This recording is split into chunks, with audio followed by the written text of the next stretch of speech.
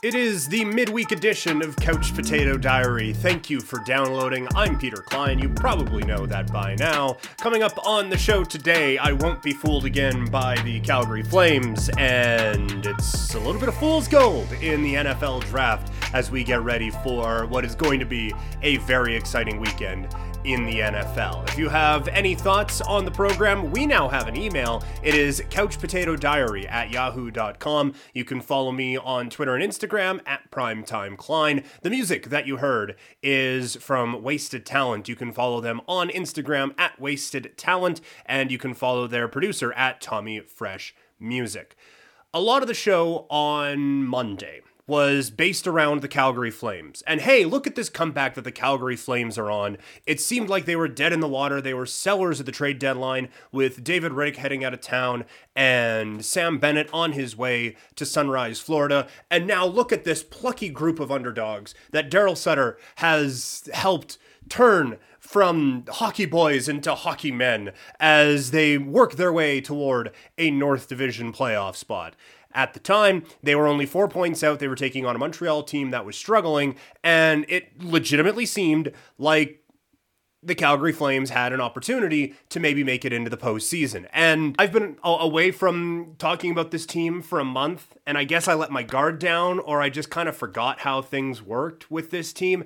I forgot that when they won those couple of games, those games didn't really mean anything. A lot of the pressure was off. And then, the second that the pressure was on a little bit, they'd come out with just an absolutely awful attack. Just absolutely nothing going on for the Calgary Flames. And I understand, they had the puck a ton in that game.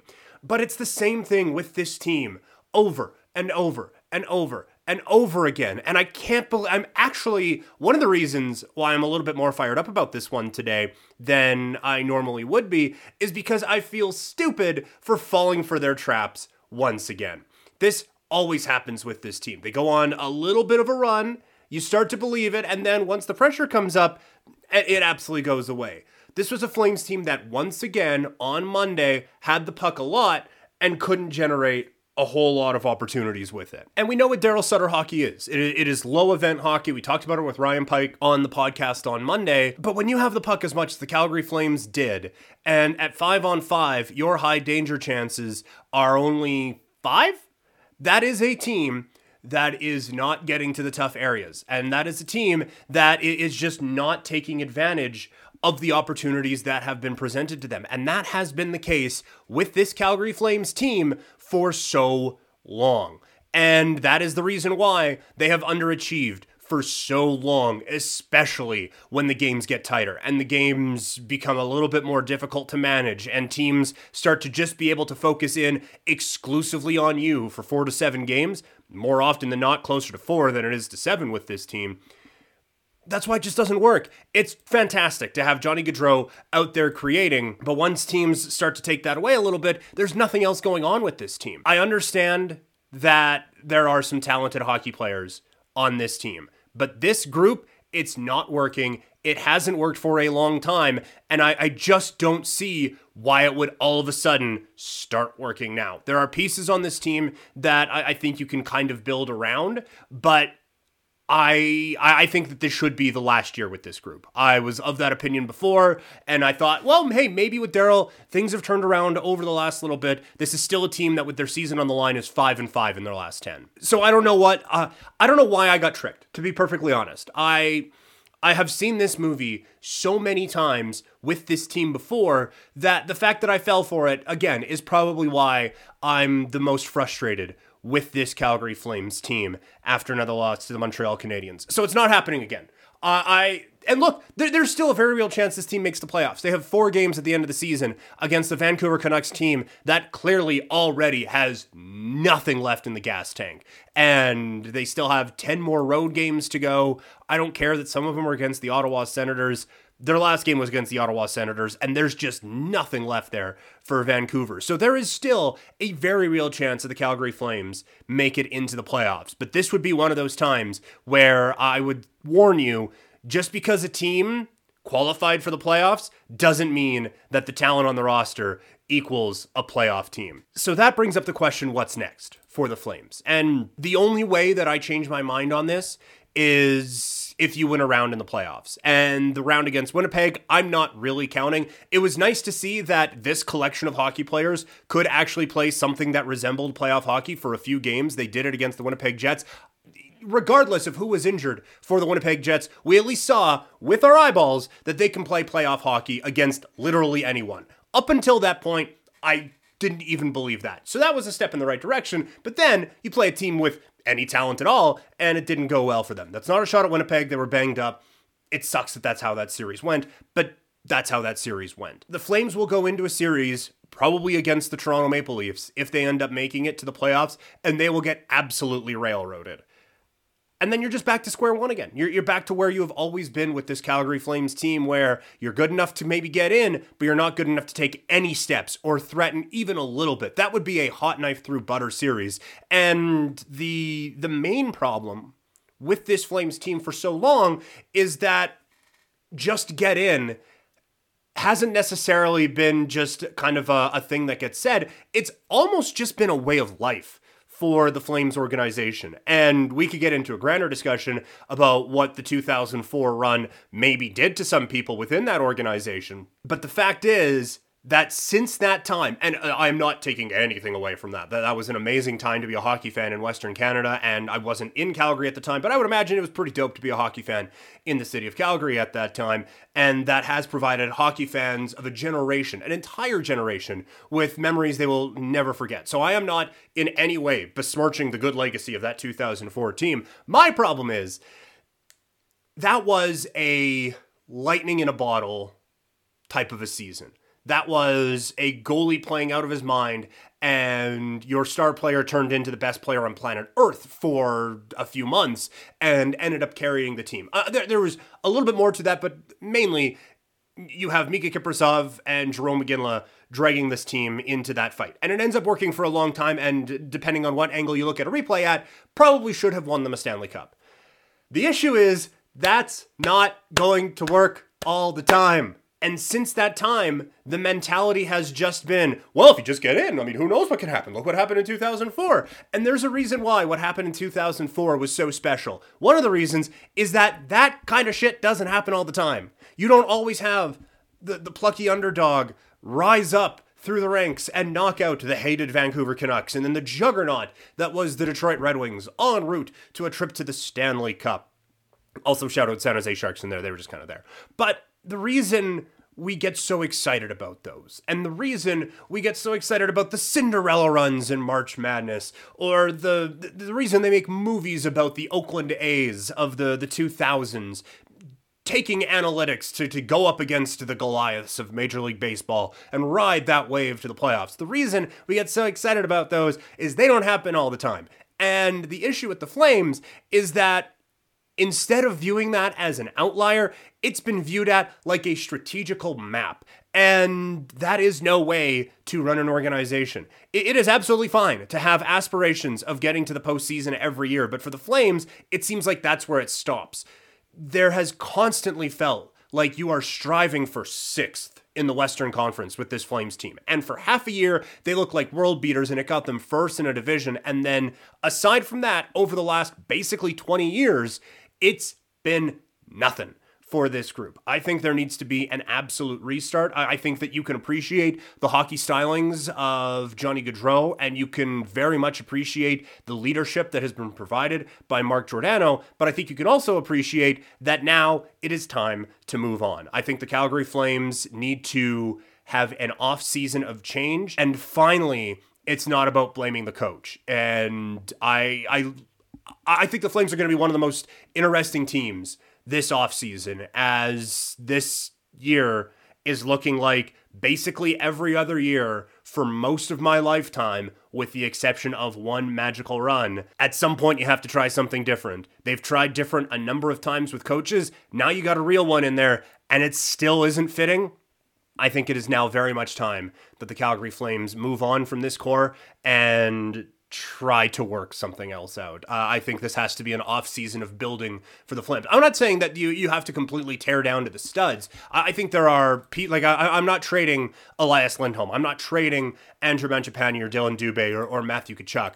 I think you have to look at 13 and 23. I don't know what market is out there for a Mark Giordano, but I do think that if next year is a slight step back to try to take a few steps forward, you have to do that, because for too long, this team has just been walking in place on a treadmill. The music for Couch Potato Diary provided by Wasted Talent. Catch them on Instagram at Wasted Talent with X's where the A's would be. Also, their producer is at Tommy Fresh Music on Instagram. All right, the big thing in the world of sports this week is the NFL draft. And for the second year in a row, we are going into a draft like no other. And the other day, kind of hit on a couple of the main talking points going into this draft. And this one is a wild one. We kind of know where the first two picks are going. Trevor Lawrence is going 1 to the Jacksonville Jaguars, and it is going to be Zach Wilson probably going to the New York Jets at number 2. Where the intrigue starts is at number 3. We talked about it a little bit, where I am not seeing it with Mac Jones. It sounds like Trey Lance is coming on strong here at the end as potential factor for the San Francisco 49ers. And then the draft really does start at 4th overall. You could say it starts at 3 probably with where San Francisco goes. I'd be interested if the 49ers do go Mac Jones, what does Atlanta do with a Trey Lance? There's a lot of talk that quarterbacks could go with the top 4 picks. It's certainly, you're going to have top 3. And then Atlanta has a decision to make. And this is one where I really have been going back and forth on it. And today, going to focus on some of the most interesting teams and the most interesting prospects in the draft process. And I think Atlanta is certainly one of them. Because on one hand, as an organization, opportunities to pick in the top 5 don't come around that often. At least you hope they don't come around that often. And if they do come around that often, you're probably dog shit and it doesn't matter anyway. But if you are in this opportunity, this feels like the absolute prime time to draft a quarterback if you are Atlanta. You still have some pretty good weapons there. There's been talks that Julio Jones could become available, but you still have Calvin Ridley. I understand the draw of bringing in a talent at the level of a Kyle Pitts, who everyone is absolutely enamored by, and I certainly would be one of them. This is a kid who 100% looks like he could be an absolute sure thing. I love it. The Ringers draft big board, I guess, with Danny Kelly, who did some amazing work. They have some comparisons on there, and Kyle Pitts' comparison is to Michael Phelps. So you're talking about a special athlete in this case. If Atlanta wants to go for that and just do it and just understand we only have a couple years left with Matt Ryan and with Julio Jones, let's try to make another run at this, you can't fault them. Kyle Pitts could be an excellent player for the Atlanta Falcons for the next decade, and if you are taking that at the number 4 spot, you will absolutely take that.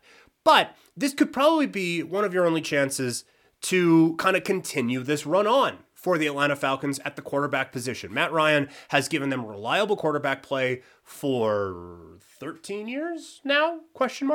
For a long time. Anyway, not many teams can just flow right from one into another. Atlanta has the opportunity to do that, whether it's with Trey Lance. I think Justin Fields is a perfect fit. I said before that Justin Fields is someone who probably would benefit from that red shirt year.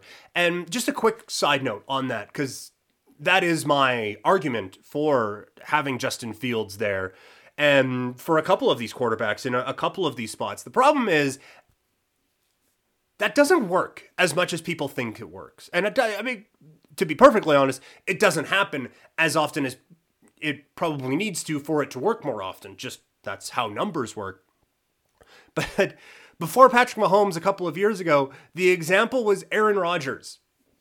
And we're at a point where Green Bay is drafting Aaron Rodgers' replacement. So Aaron Rodgers has been around for a little bit. There's a reason why that was the one that everyone was bringing up until a couple of years ago, and it's still being brought up now look at Patrick Mahomes and Aaron Rodgers. It's because those are the only 2 examples. Teams suck at doing this. And just go through How many times has a quarterback actually redshirted for a couple of years and then come out and been great? If they're not starting right away, like, teams will give these guys every opportunity to just be the guy. There isn't a great track record of just quarterback development in the National Football League. That's why people are out on Sam Darnold, because we just don't see a lot of guys take those kind of steps, regardless of the situation that they are in. I still think that situation was unwinnable, and I still think there could be some progression made, but it's the reason why people got so excited about the steps that Josh Allen took. It really is. If you're not absolute blowaway great in the first couple of years, it doesn't usually work out. Alex Smith is a bit of an outlier in that spot. It took him a while to get going. Peyton Manning has the bad year to start his career, but again, I'm going back to 1998. So when I talk about redshirting some of these guys, I do it with the understanding that some of these teams, quite frankly, I mean, look, they are all smart football people. They're all smarter football people than me. 100%, I will totally admit that. I should not be the bar for these smart football people, but I understand that a lot of these people in organizations have forgot more about football than I will ever know. But the fact remains, they suck at some of this stuff, and developing quarterbacks is one of them.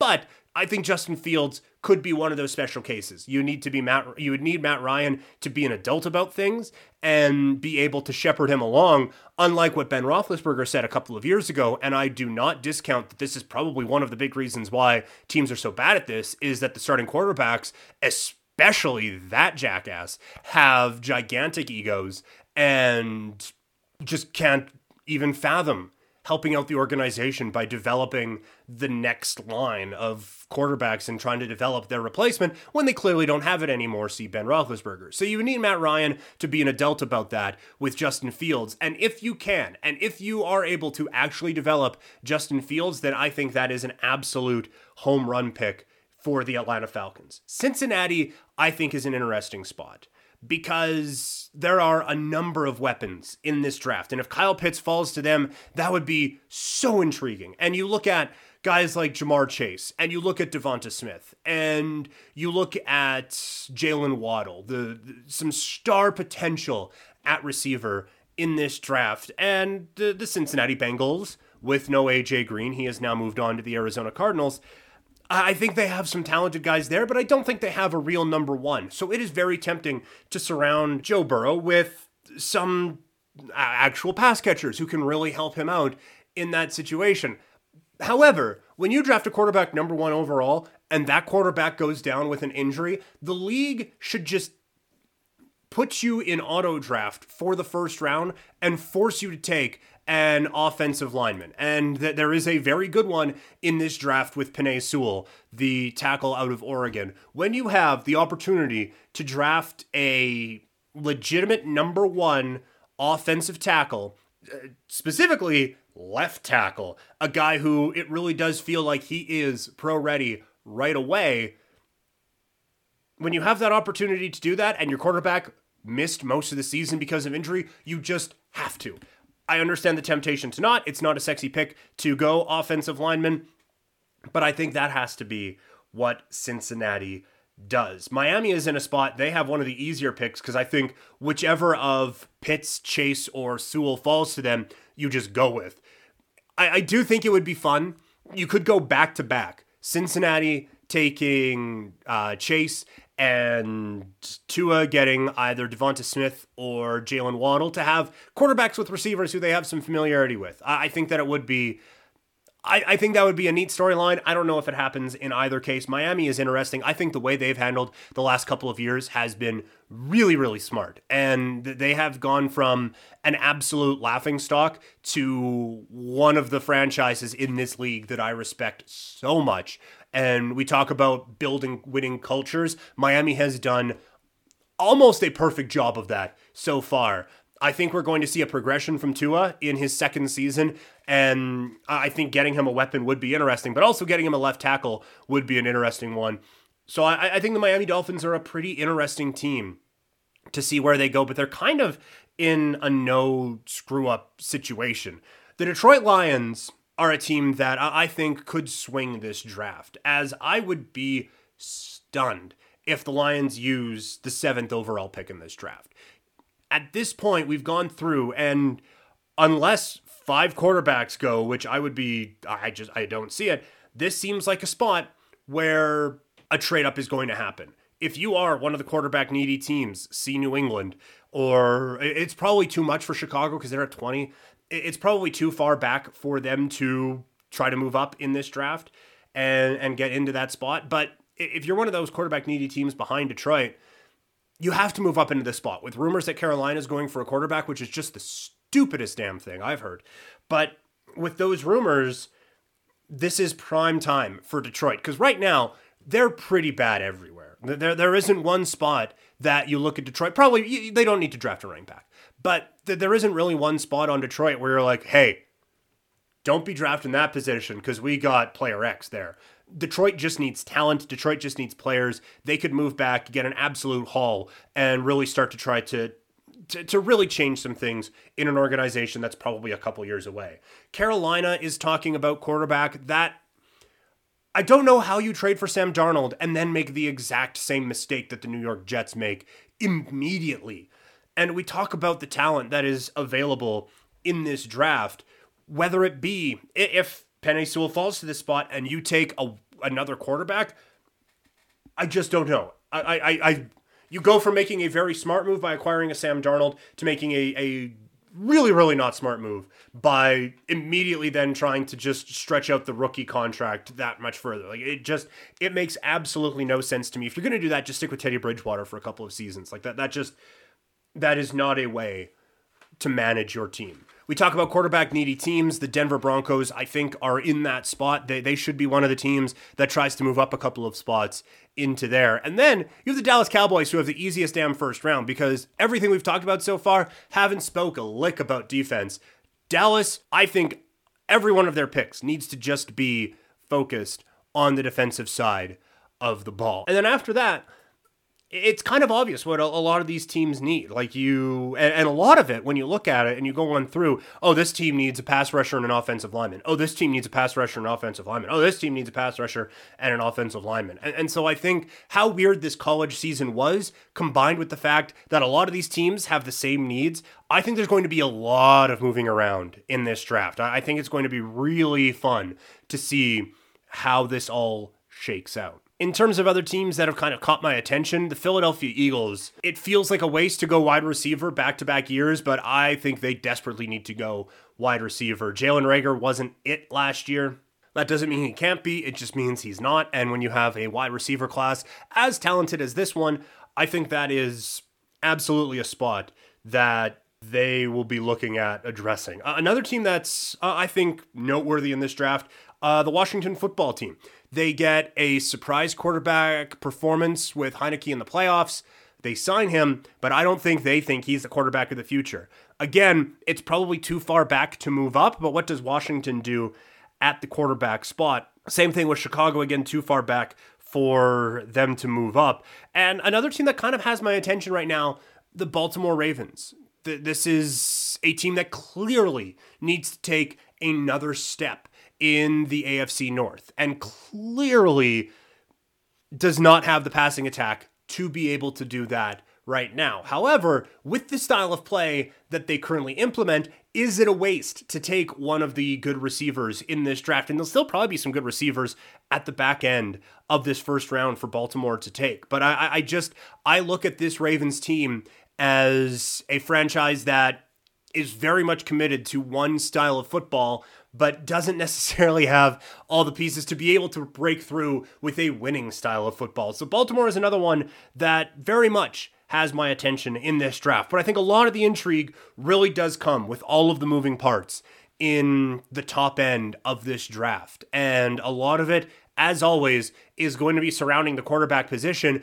And this feels like one of those drafts that in 5 or 10 years, we're going to go look back at the Wikipedia page of the draft and really wonder, what were some of these teams thinking? Like, I think there could genuinely be a Fabian Washington selected ahead of Aaron Rodgers type of a moment in this draft where you just look at, okay, I understand, like, at the time, maybe it makes some sense because that's a need, but I mean, there's some really talented people that you're just letting go. And I think that you are going to see some very talented people probably fall to some pretty good teams already. And this does kind of feel like, while some of the lesser teams beat themselves over the head to try to get quarterbacks to square peg into round hole, a quarterback where maybe that grade isn't necessarily deserving, or maybe that player isn't necessarily deserving of the spot they're being taken, you're going to see some better teams, I think, benefit from that. It's going to be a really interesting draft. The quarterback position and the drafting of the quarterback position has just got way too out of hand, in my opinion. I understand it's an important position, but teams have now started to, instead of developing quarterbacks, we're just going to draft like 100 of them.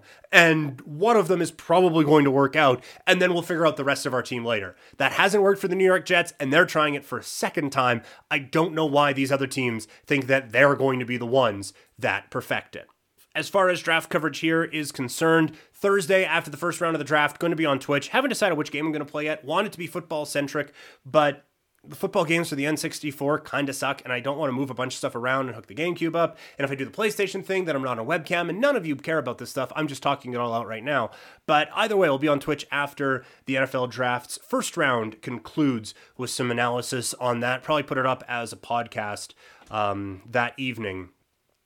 Also, scheduling note, Friday, we got the more combat sports focused episode here of Couch Potato Diary. That's going to be the schedule moving forward. I think I said something different earlier, but in kind of assessing things, it just, when you go through the schedule and, okay, well, this week there's a big thing, and well, this week there's a big thing, it just made more sense to just have every week be Monday, Wednesday, Friday, with the last show of the week being more combat sports focused. So that's what it's going to be coming up on Friday, is a bit more focused on the UFC. It's been a busy week in pro wrestling. That's going to be an evergreen statement. So we'll focus on a lot of that. I do want to close the show today with one of the biggest stories from yesterday, and that was Vladimir Guerrero Jr. going absolutely bonkers against the Washington Nationals. 3 home runs, 7 RBIs, and it does really feel like Vladimir Guerrero Jr. has arrived. And for a lot of Blue Jays fans, it's about damn time. You got to understand the kid is very young, and I think that this is another one of those cautionary tales when it comes to the rest of this Blue Jays team. There are expectations for Toronto to compete this season, expectations they have brought upon themselves. You don't go out and make the biggest splash in free agency, come in second on like 9 others, and then just be like, well, we're developing. No, this is a Blue Jays team that has eyes on the postseason and much more than just a, hey, look at that, we made it to the playoffs and got our asses kicked twice and now we're out of the playoffs. This is a team that wants to be there every year, and this is a team that wants to contend for a championship. So it gets very frustrating when you see the errors that Cavan Biggio is making and some of the mistakes that Bo Bichette is making. But one of the things I think is easy to forget, that while it is important for this Blue Jays team to take another step and compete, the development of these young players is equally as important. And I think to just run away from Cavan Biggio at third base and to just go away from Bo Bichette at shortstop because it's not working in the first 20 games of this season would be a giant mistake. And this isn't even to say that Cavan Biggio is going to be an everyday third baseman for the rest of his career. And this isn't to say that I think Bo Bichette is going to be an everyday shortstop for the rest of his career. But I think at the first sign of something going wrong, to just panic and switch up what was your entire plan for the season before your main free agent signing even plays a game, I think is a gigantic mistake, and one that is just absolutely a rush because you're panicking because you fancy yourself a contender. This is a very long season, and this is a very long development plan for the Blue Jays. The good news for Toronto is that they're hanging around in the playoff race early on. They haven't been able to hit a lick, and the fielding's been atrocious aside from a couple of great moments. I don't think quite frankly, I don't think any of what's going on in Toronto continues. I don't think they're going to pitch as well as they've been pitching. I don't think they're going to hit as poorly as they've been hitting. And I don't think they're going to field as poorly as they've been fielding. I think you have to let Biggio and Bichette work their way through some of these things. Too often in sports now, when something is going wrong with a young player, it's just, change it right away. Look at the Calgary Flames with Sam Bennett. The second something went wrong with Sam Bennett, and this isn't even a defense of Sam Bennett, I think that there was a bit of wasted talent there. But the second anything went wrong with Sam Bennett, you just change things. And you never get into a flow and you never get into a rhythm. And also, it's okay for young players to work through shit. Like, you are allowed to have some adversity and work through it and come out of it on the other side. That might even, maybe, heaven forbid, make you a better player for it. So I think for the Blue Jays, you have to take some of your lumps at shortstop. You have to take some of your lumps at third base, just understanding that this is, while an important year for competition, it's also an important year for development for these guys. If it's not working by around the All-Star break or even by the trade deadline, then maybe you make some changes, for sure. We saw that with Toronto back in 2015. Bit of a different scenario because Jose Reyes, turns out awful human being as he was, doesn't fit what Bo Bichette is in that he's a young developing player, but it was obvious that Jose Reyes' defense was actively hurting the Blue Jays. They go out and acquire Troy Tulowitzki, and hey, look at that. The Blue Jays all of a sudden, with just average fielding at shortstop, turn into a contender. Side note, that's why I look at that Troy Tulowitzki trade fondly. The bat never worked out as well in Toronto as it did in other stops, but the defense that he provided was enough to make that trade a win and was enough to help to get the Blue Jays into a playoff spot. I digress. If it is not working at the trade deadline, if it's not working by the All-Star break, you can make the changes that you want to and try to make some shifts. But Cavan Biggio and Bo Bichette were working all offseason on these things. All throughout spring training, this was the game plan. To throw that out after not even a month seems like a bit of a rush to me. And I think that the Blue Jays are going to benefit from letting these kids work their way through it. And I think that this is still a Toronto team that is destined for the postseason as we get ready for George Springer to make his Blue Jays debut. Sounds like that is coming up tonight. That's going to do it for this episode of Couch Potato Diary. Again, wherever possible, rate, review, and subscribe. It's been really, really cool to see the reviews coming in so far. Would like to see those continue. If you have any thoughts on the show, you can reach me on Twitter at PrimetimeKlein. On Instagram, I am at PrimetimeKlein as well. Twitch.tv/PrimetimePK. If you want to email the show, it is couchpotatodiary@yahoo.com. Also, We Had No Idea, my general history podcast with my wife, out today. This week we talk about nuclear meltdowns. You can catch that out at We Had No Idea, wherever podcasts are available. I'll be back Friday, chatting fights, real and staged, as the world of combat sports and the world of sports never slows down. Having a lot of fun talking about it with you right here on Couch Potato Diary. We're out.